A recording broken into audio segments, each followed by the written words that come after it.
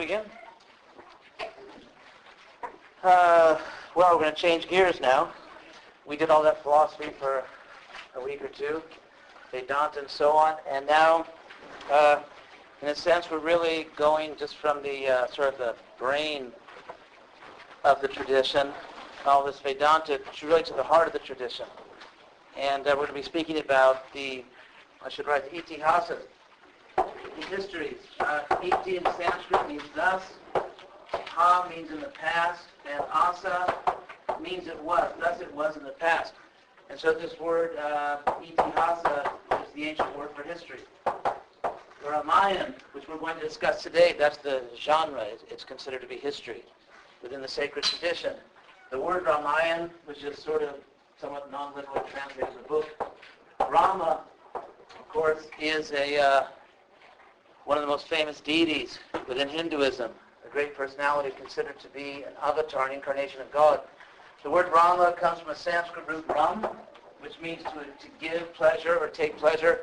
And it's where the Rama has been etymologized by ancient sages as God who's the source of all pleasure. There's a verse, Iti Rama Padena, so and so. There's an ancient Sanskrit verse which means that this word Rama means that God is actually the source of pleasure, the source of joy and happiness. And the word Ayana is Rama Ayana. Ayana is from the Sanskrit root E, which means to go. If you know Spanish, ir still means to go in Spanish. So Rama Ayana, so literally the goings of Ram, in the sense of like the deeds of Ram and so on. So that's the book, the Ramayana, and its Itihasa, the genre's history. We have some attempts at guessing the chronology in the textbook.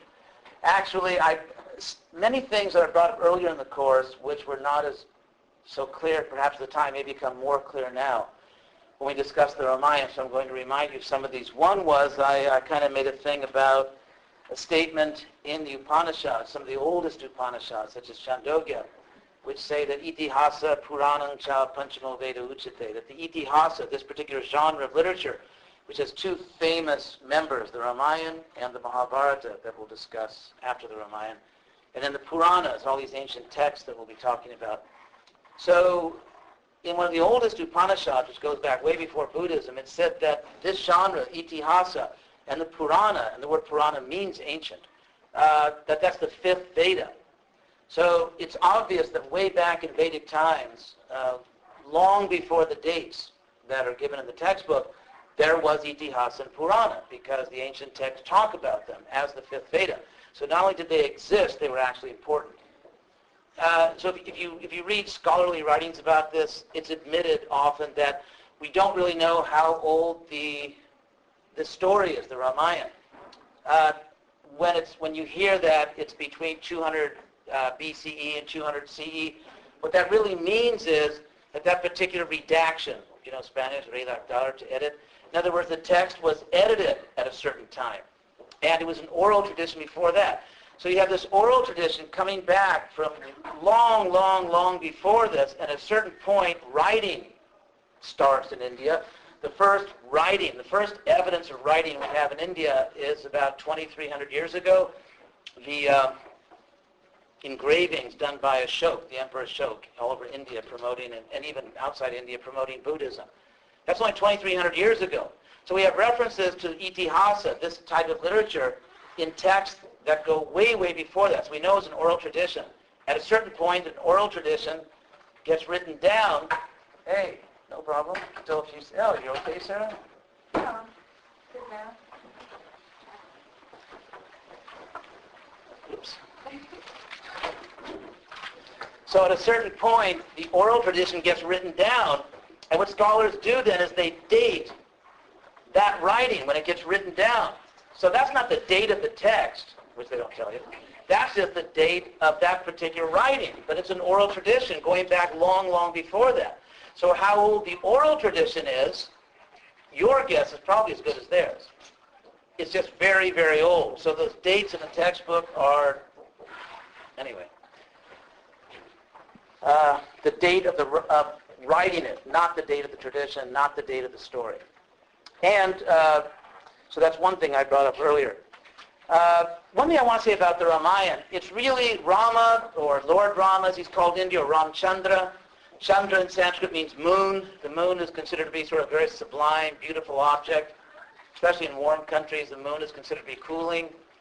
And so Chandra, moon, is often put at the end of names of deities. Krishna, for example, is called Krishna Chandra, and Ram is often called Ramchandra. So this story of Rama has had an absolutely extraordinary impact on Indian culture and on culture outside of India. In fact, it gets to the real heart of Hinduism. I would say that in terms of, to put it that way, sacred India, the real heart, the real essence, I think, of what it means to be within this tradition is the conviction that God, somehow or other God, however you philosophize that, and, Vedanta has different opinions on it, but however you look at it, that somehow or other God came down to earth and appeared on that land. So when you go to India, when you live in India, when you're born in India, when you're immersed in that tradition, there's this very powerful sense that you're living in a land in which God and goddesses and everything actually walked and lived on that land. It's very, in a sense, it's analogous to the experience for people within the biblical traditions, let's say, going to Israel and visiting, say, the area around the Sea of Galilee where Jesus conducted his ministry, or, all the different places associated with biblical history, Jewish and Christian and even Islamic history. So that's really, I think, the heart of the Hindu Vedic experience, the idea that you're living in a place where God appeared and where all kinds of extraordinary events took place. And so now we have this, not merely philosophizing about it in various sophisticated ways, but actually an example, a story of an appearance of God in the world. And that's how it's understood in the tradition. So, for example, did anyone here see the Gandhi movie? A little before your time? Some of you saw it. Anyway, the Gandhi movie sort of begins with what is called in Hollywood bookends, like you sort of frame the story. It begins with his death, where he's shot, and then he's lying there, and then they tell the whole story, and then at the end you go back. That's like Saving Private Ryan used that same technique, bookends, where you kind of frame the story. But anyway, so in the very beginning of the Gandhi movie, when Gandhi's shot, he says in English, "Oh God." But actually what he said is, "Hey Ram." And so those were Gandhi's last words. Hey means oh, like oh Ram.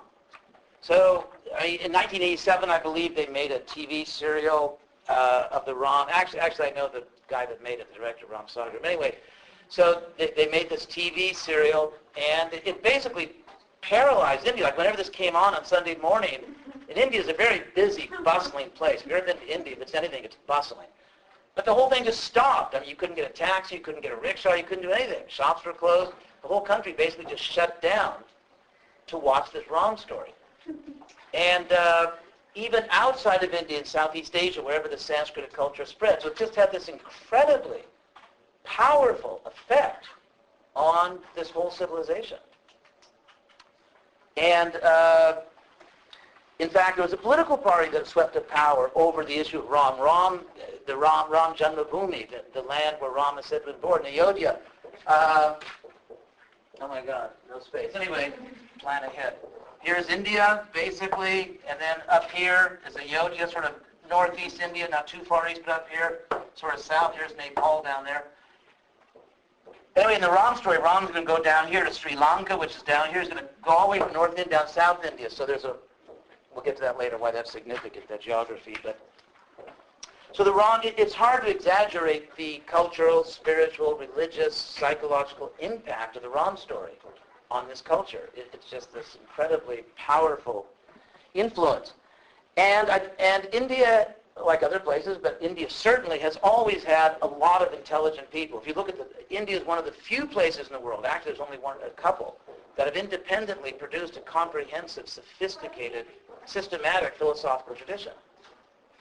Other places in the world kind of borrowed European philosophy or Indian philosophy, but India has had always a very sophisticated culture. Within that culture, this Ram story has had an impact that you really can't exaggerate. And so I think that's not a trivial fact. It doesn't prove the story is true, but it's just not trivial. It's a significant fact, the impact the story has had. So now, there are many attempts to explain the story reductively, and so I put this little thing on the board. Reduction. There are two kinds of reduction. One kind of reduction is you say the same thing, but in simpler terms. Like, for example, you say 4/8 equals 1/2. You're sort of reducing this, oh my God, rusty fraction, right? Reducing this fraction to that. This is a simpler, in that sense, reduced expression of the same thing. But if you have 4/8 of the pi or 1/2 of the pi, you got the same amount of pi. However, there's another sense of reducing where you actually diminish something. So 8 is greater than 2. So this is a reduction where you end up with less than you had before. This is the kind of reduction I want to argue that goes on in the cultural battle, which we talked about earlier in the Indo-European thing, about competing, battling interpretations over what this really is. And the reason is, going back to something we talked about at the end of last class, is people are having very, very different experiences. And they're expressing their experiences in very different kinds of language. They're having actually conflicting experiences. And so there are a few ways that people have tried to reduce the wrong story from the religious point of view. One is socio-historical. Now, as I explained, Ram, of course, the Ram story, Ram was from the city of Ayodhya, which literally means a city you can't fight with. Yod in Sanskrit, Yud, means to fight. Ayodhya literally means like you can't fight with it. It's too powerful.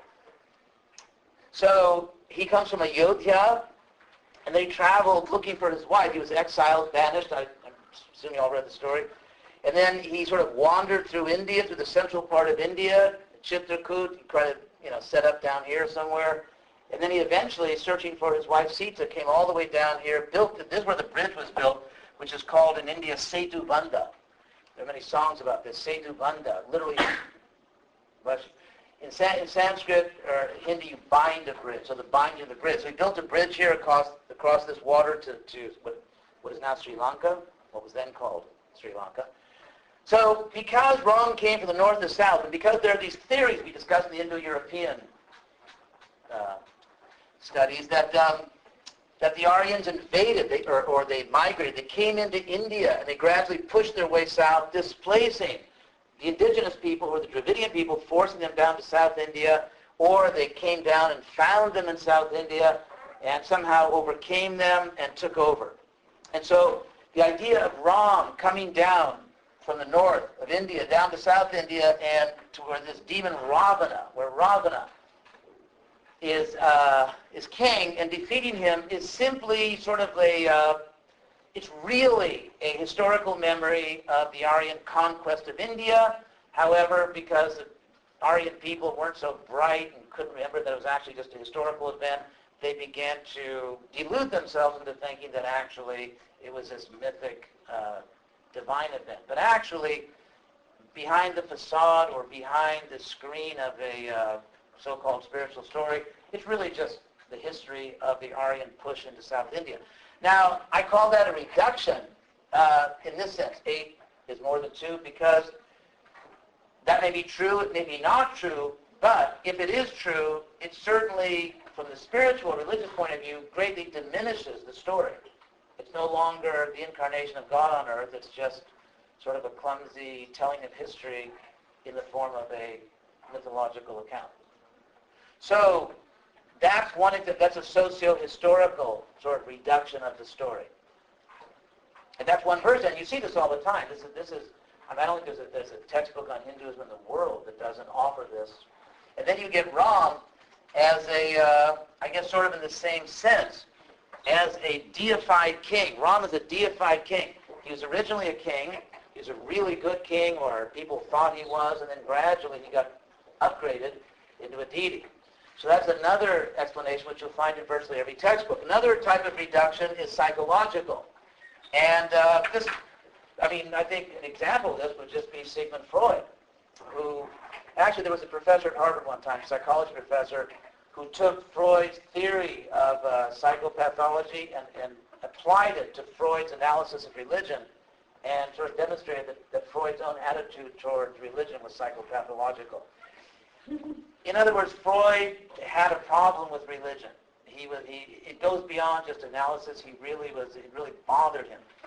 And so what someone like Freud would say is that, there is no God, so to speak, but because basically we have issues with our father, with our mother, and therefore we kind of play these out in the form of God and goddess theories.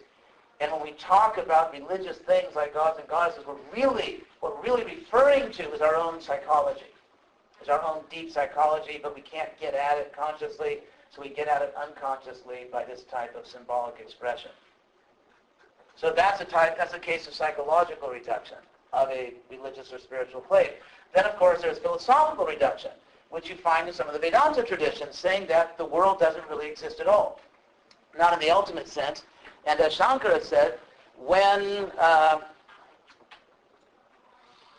some reason I keep thinking that little song, when the moon hits your eye like a big pizza pie. Anyway, it's like when Maya hits Brahman. When Maya hits Brahman, then what you get is the world.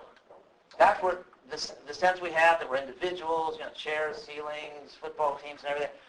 This all comes from Maya coming in, and Brahman. So therefore, this is a reduction in the sense of saying the whole universe of variety, including Ram and Sri Lanka and Ayodhya, and Ram's father, and all of it, is just an illusion ultimately. So that's a philosophical reduction. So in all these different ways, a religious, and not just the Ram story, it can be the Bible, it can be any religious book, it can be a Buddhist claim, any religious book.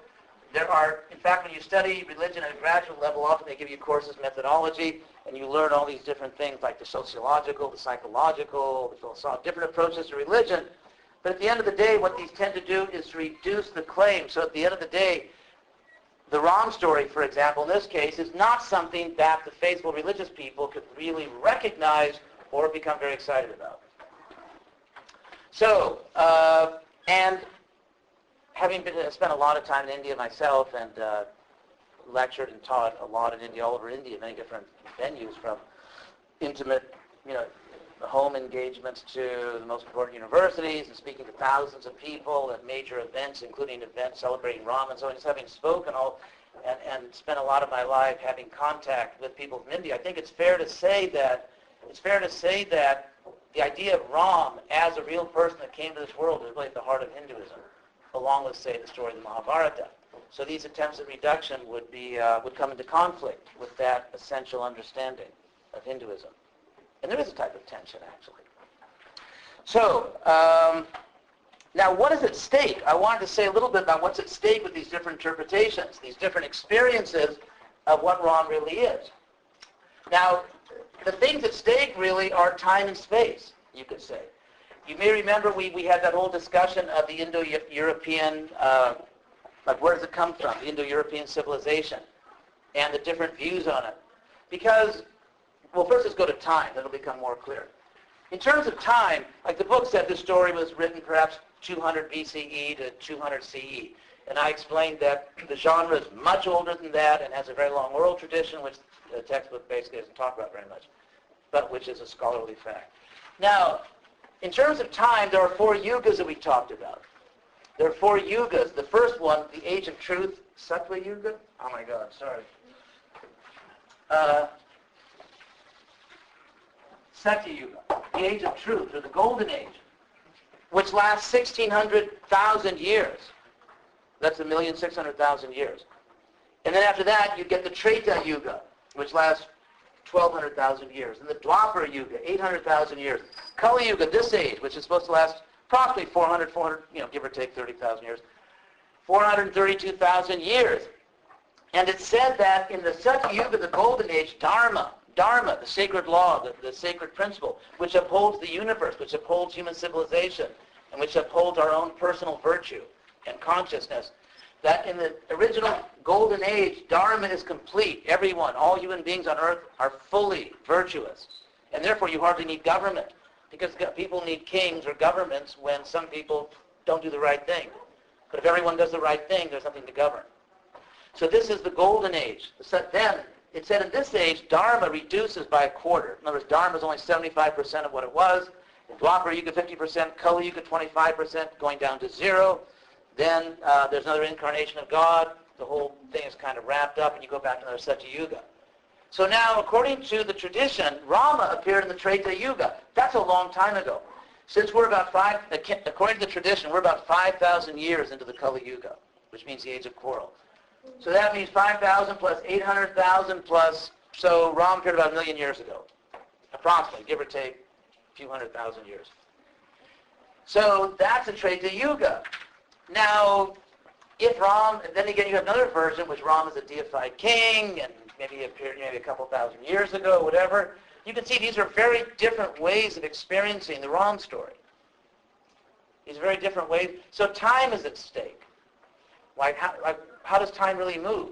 Is it linear time? By the way, modern science to some extent borrowed the biblical version of time, which is just sort of like a unidirectional arrow. Time begins at a certain point and then goes in one direction. The ancient Indo-European conception of time, both in India and in Europe also, is time is cyclical, so time goes around and around. So time is at stake, and space, because if you live in India, or if you're just invested in this sacred tradition, then you can go to a particular place, and that's the place where Ram actually lived in this world. And people do go to those places. People actually go to these places on sacred pilgrimage. And when they go there, they believe they're experiencing the presence of the deity. So now, if the people who brought this culture aren't even from India, in other words, if the Ram story is only 2,000 years old, and the people that brought this whole tradition to India aren't even from India, they were some semi-nomadic people from Central Asia that wandered in and beat up the indigenous people. I think you can understand it's a very different picture. It's a very, very different picture. So what's at stake in that whole Indo-European quest is time, space, identity. Who are we? Where do we come from? What is ultimately real? If you're praying to Ram, as Gandhi did, the last moment of his life, if your hopes for salvation are resting in Ram, then all these issues are very serious. They're very, very serious. Another thing that's at stake, I think, because Ram is a real person. He actually came, he was in the world according to the tradition. He was in the world. He had a human-like form. He acted within human history.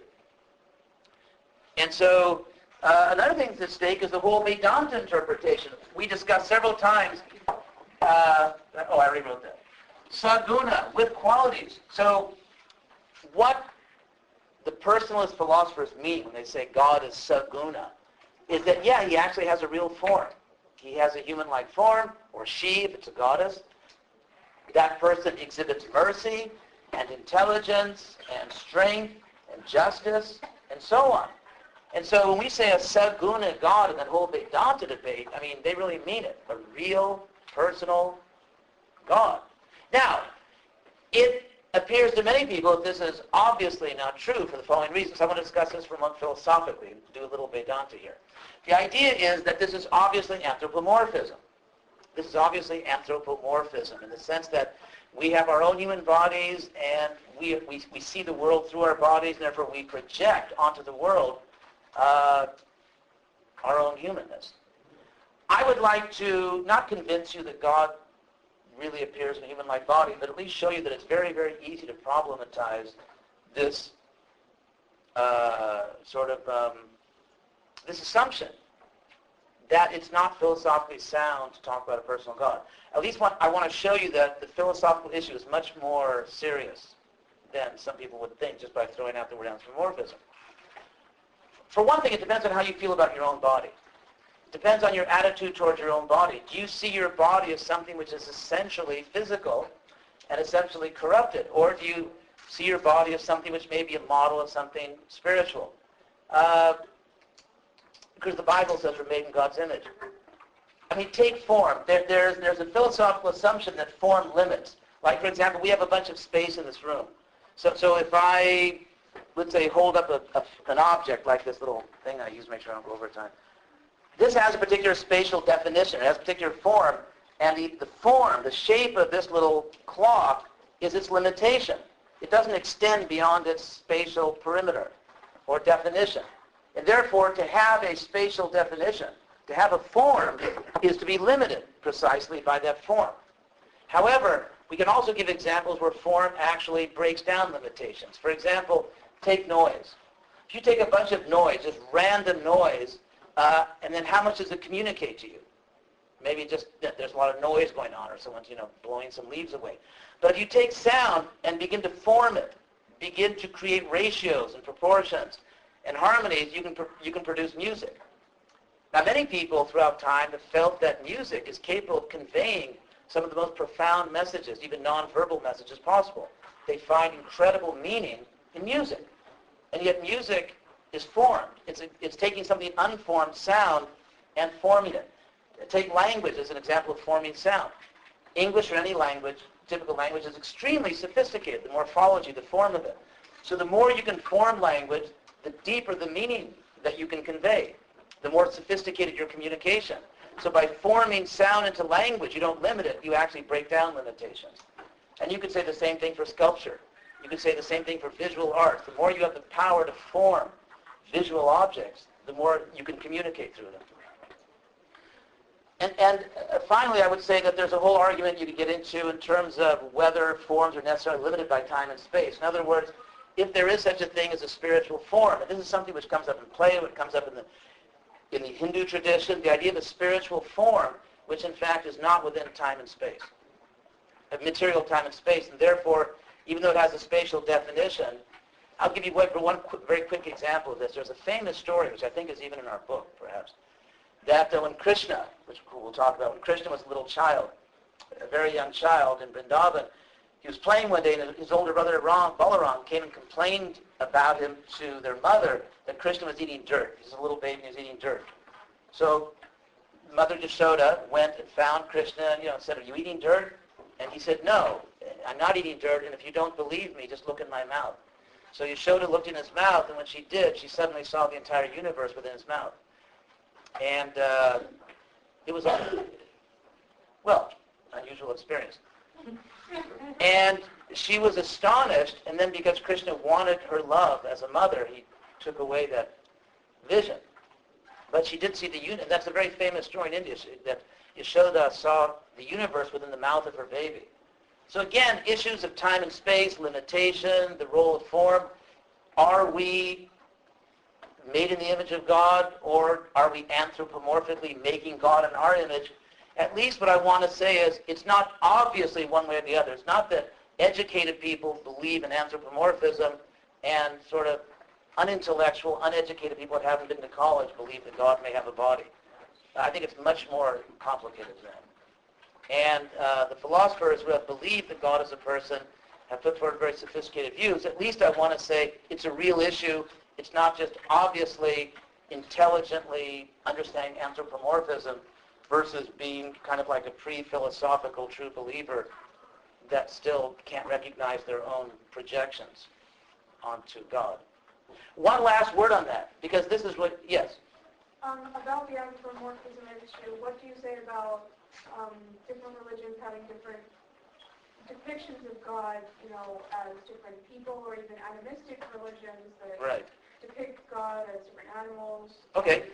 Yeah, I want to say a word about that. I want to talk about two different types of psychological projection. And the reason I'm taking time for this is because, again, the idea that God comes to earth in a form is really at the heart of Hinduism.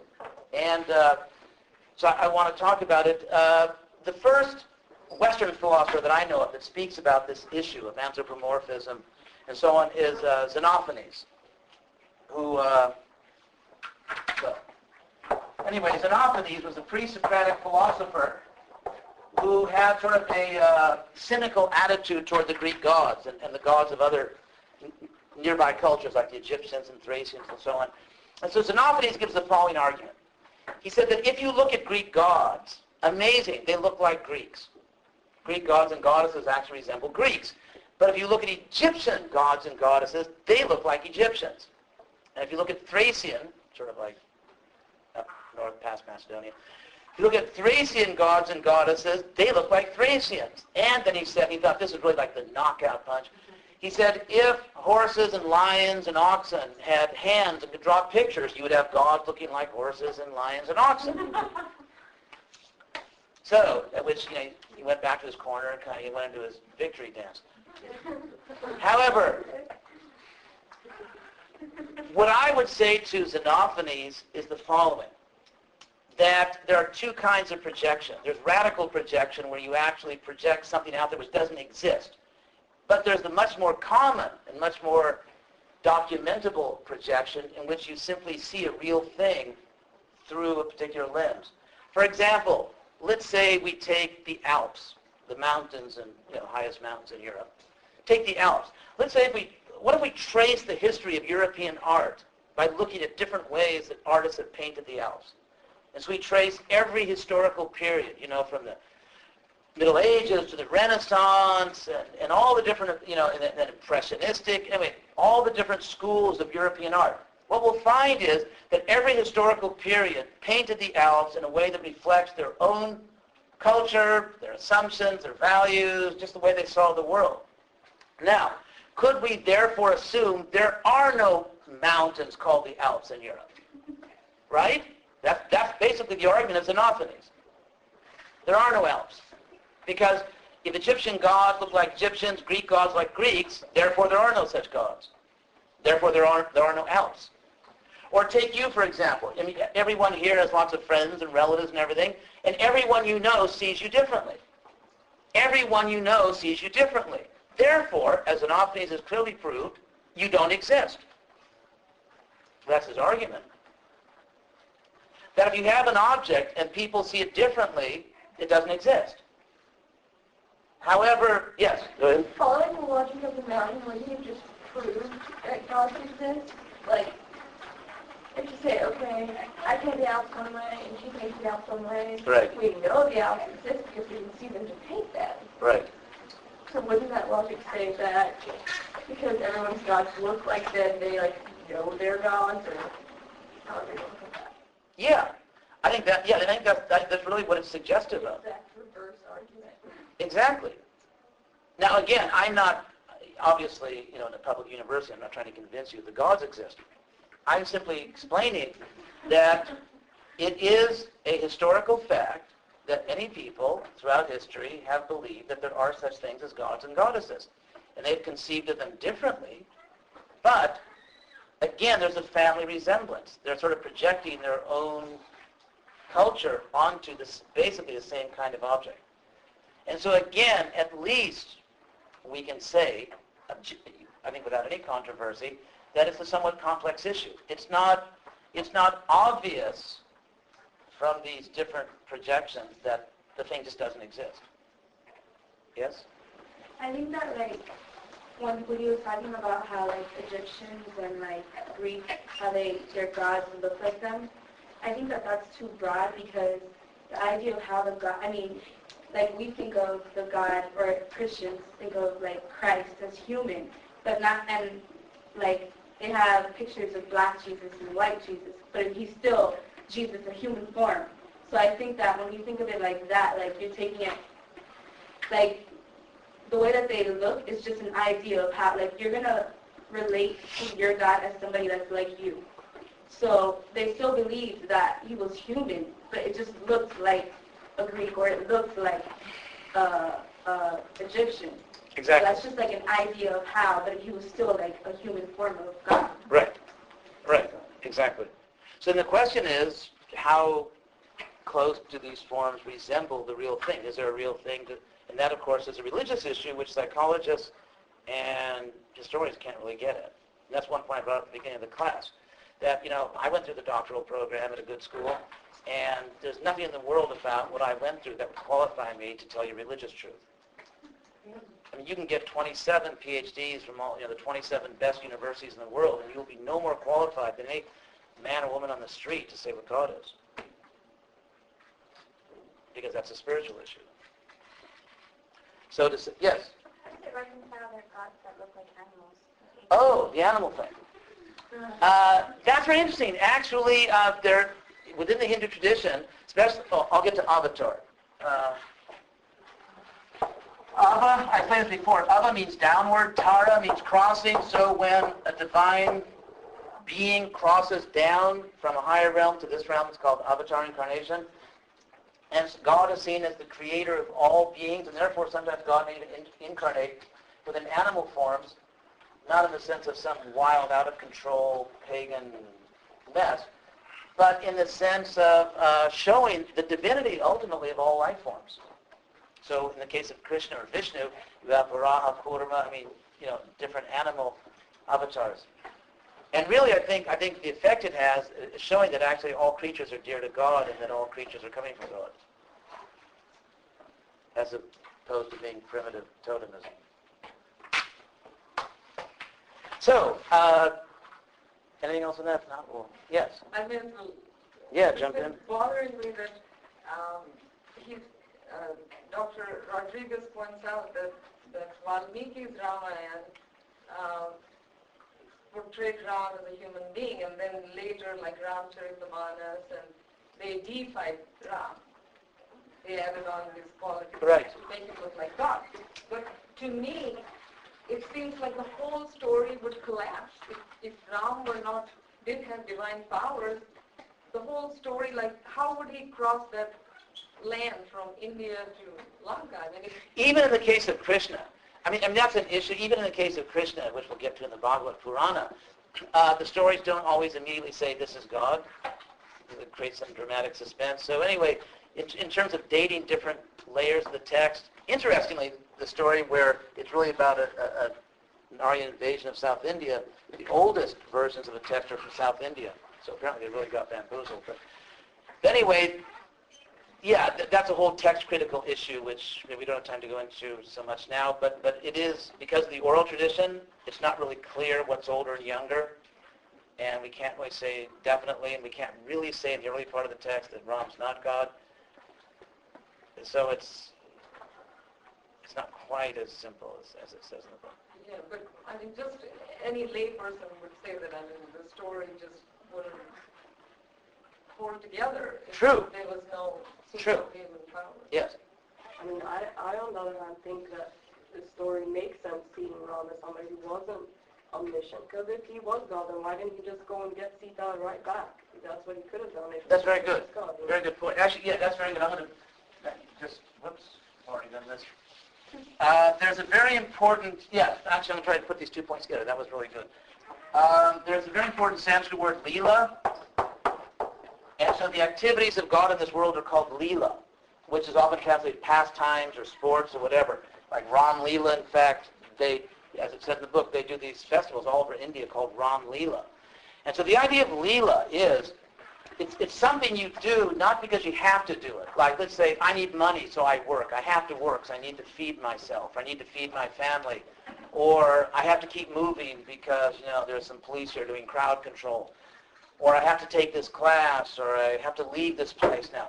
So anything you have to do, it's your duty, is not Leela. Leela is something you do with absolute independence, just for your own pleasure. It's your own pleasure, whim to do it. And so the activities, all the activities of Krishna or Ram or all these different forms of God are called Leela, in the sense that, in fact, there's a famous Upanishad statement. I should write the whole thing out, but it's, let's see, I'll try to be fast here. Natasya karyam karanam. In fact, I should be winning something for doing this. Shavidyate. This is a statement from the Upanishads, which means that, this means of him, of God, navidyate, there is no activity which he's required to do. That this is one of the definitions of God, that God is that person, or that being, who is not required to do anything, who actually does everything with absolute freedom, and that every other being has to do certain things. And so therefore, in terms of, well, let's get into the human thing. If you don't, we'll get into the Ram story now. We'll start with the Ram story. The idea was that there were problems in the universe. The universe wasn't going well because this guy Ravana, and the word Ravana means he made everybody cry. He was just a real tyrant. And so because Ravana, and typically Ravana, and this is a very typical scenario, Ravana performed all these austerities, yoga practice, asceticism, and so he got the power to ask a boon from the gods. So it's a typical thing whereby asceticism, by fasting and self-abnegation, self-denial, you develop powers. It's a very common thing. And so Ravana asked for the power that he be immortal, that he be invulnerable against any god or goddess or any powerful being. He didn't ask for the boon of being invulnerable in a fight with a human being. He thought that was beneath him. Like, who needs to be protected from human beings? They're so puny. And so therefore the gods prayed to the Supreme Lord. The gods being just these cosmic administrators, they prayed to the Supreme Lord, or to Vishnu, to come and save them, because this Ravana had grown so powerful. So therefore, in order to maintain the cosmic legal system, because Ravana, fair and square, had gotten this boon. And so the idea is that when Vishnu comes, he wants to maintain Dharma, because otherwise the gods promise things and don't give them, who will take the gods seriously? So, I mean, legally, Ravana had won this boon. So therefore, Rama came as a human being. Ram came as a human being, Naratvam Apana, it said in the Bhagavad Purana, that he assumed a human-like form, because that way he could kill Ravana without violating the promise the gods had made to Ravana. And therefore he came as... So that's consistent with the idea that in the beginning of the story, Ram's depicted as a human being, because that was actually the whole point of the story, as it's told in many other texts also. Does that help at all? Yes. You mentioned Dharma and the rules and the legal system. This is sort of changing gears, but where does the Manu Shastras fit in with the Dharma Shastras? It seems like they're moving. I looked it up in the book. I couldn't find a reference to Manu Shastras. Yeah. Well, the Manu Shastra, Dharma Shastra, these were so-called law books or Dharma books written about, well, according to the textbook, about 2,000 years ago. They're concerned with all kinds of technical things, like who can marry whom and what are people's duties. Concerned with the caste system, the varnas. Like if you're a Brahmana, what are your duties, what are your privileges? If you're a Kshatriya, duties and privileges. If you're a Vaishya, a merchant, or a Shudra, worker. And, basically duties and privileges and things like that. Now, Dharma in the Ramayana is much more concerned with a higher sense of Dharma, of justice. The sense of justice and the sense of, again, this Dharma, this justice, this divine justice which upholds the universe, upholds human society, maintains our own virtue, and so on. So it's all Dharma, but the Ramayan's concerned with it at in a sense, a more noble level, not just technical rules about who can marry whom and ritual duties and so on and so forth. So is that why it's not given, the Manu Shastras or the Manu Samhita is not given any real significance? In the Ramayana. No, now I'm referring to like our textbook. Or a textbook. Why? I think they do. The textbook talks, I'm kind of jumping around the textbook because right now we're doing the Ramayana, but I'm sure it's talked to. Look in the index, you'll probably find it. We have a couple of minutes. Anything else about that? I hope you all read the book. But anyway, next week, Monday, we'll really go into the story a lot, because it's an amazing story. But I wanted to talk about, well, at the beginning of the story, two important dharmic issues. And that is, there's a sense in which the whole story, the whole problem of Ram being banished into the forest for 14 years, and then Sita being lost, it really, the real problem is, number one, hunting, believe it, and number two, polygamy. I think I just erased something I needed, but anyway, I'll do it again. And this gets into the whole approach that this culture has to legislating morality. What we find is, very quickly, in this culture, is that it's an ancient culture. It's a very, you could say, worldwide or cosmopolitan culture that has a realistic look at human nature. Human beings will do certain things, and if you try to restrict them too much through law, the law itself becomes ridiculous. For example, if you're out, let's say, in Nevada, and you're on one of those interstates where you can literally see like 50 miles ahead of you, the road just goes straight like that, and there's no one around, there's like no cars in the road, it's a 4-lane road, and it says like 55, speed limit. I mean, I've been on those roads. I'm from the western United States, and I mean, roads like that, if you go 80, everyone's going to be honking and passing you. So the idea is that if the law is too unrealistic, people become anarchistic. And so the law has to be somewhat realistic. Now, kings hunted. Kings were always hunting. And so you could say in the Vedic culture, in the Hindu culture, kings were allowed to hunt. But you have all these stories where kings ruin their lives by hunting.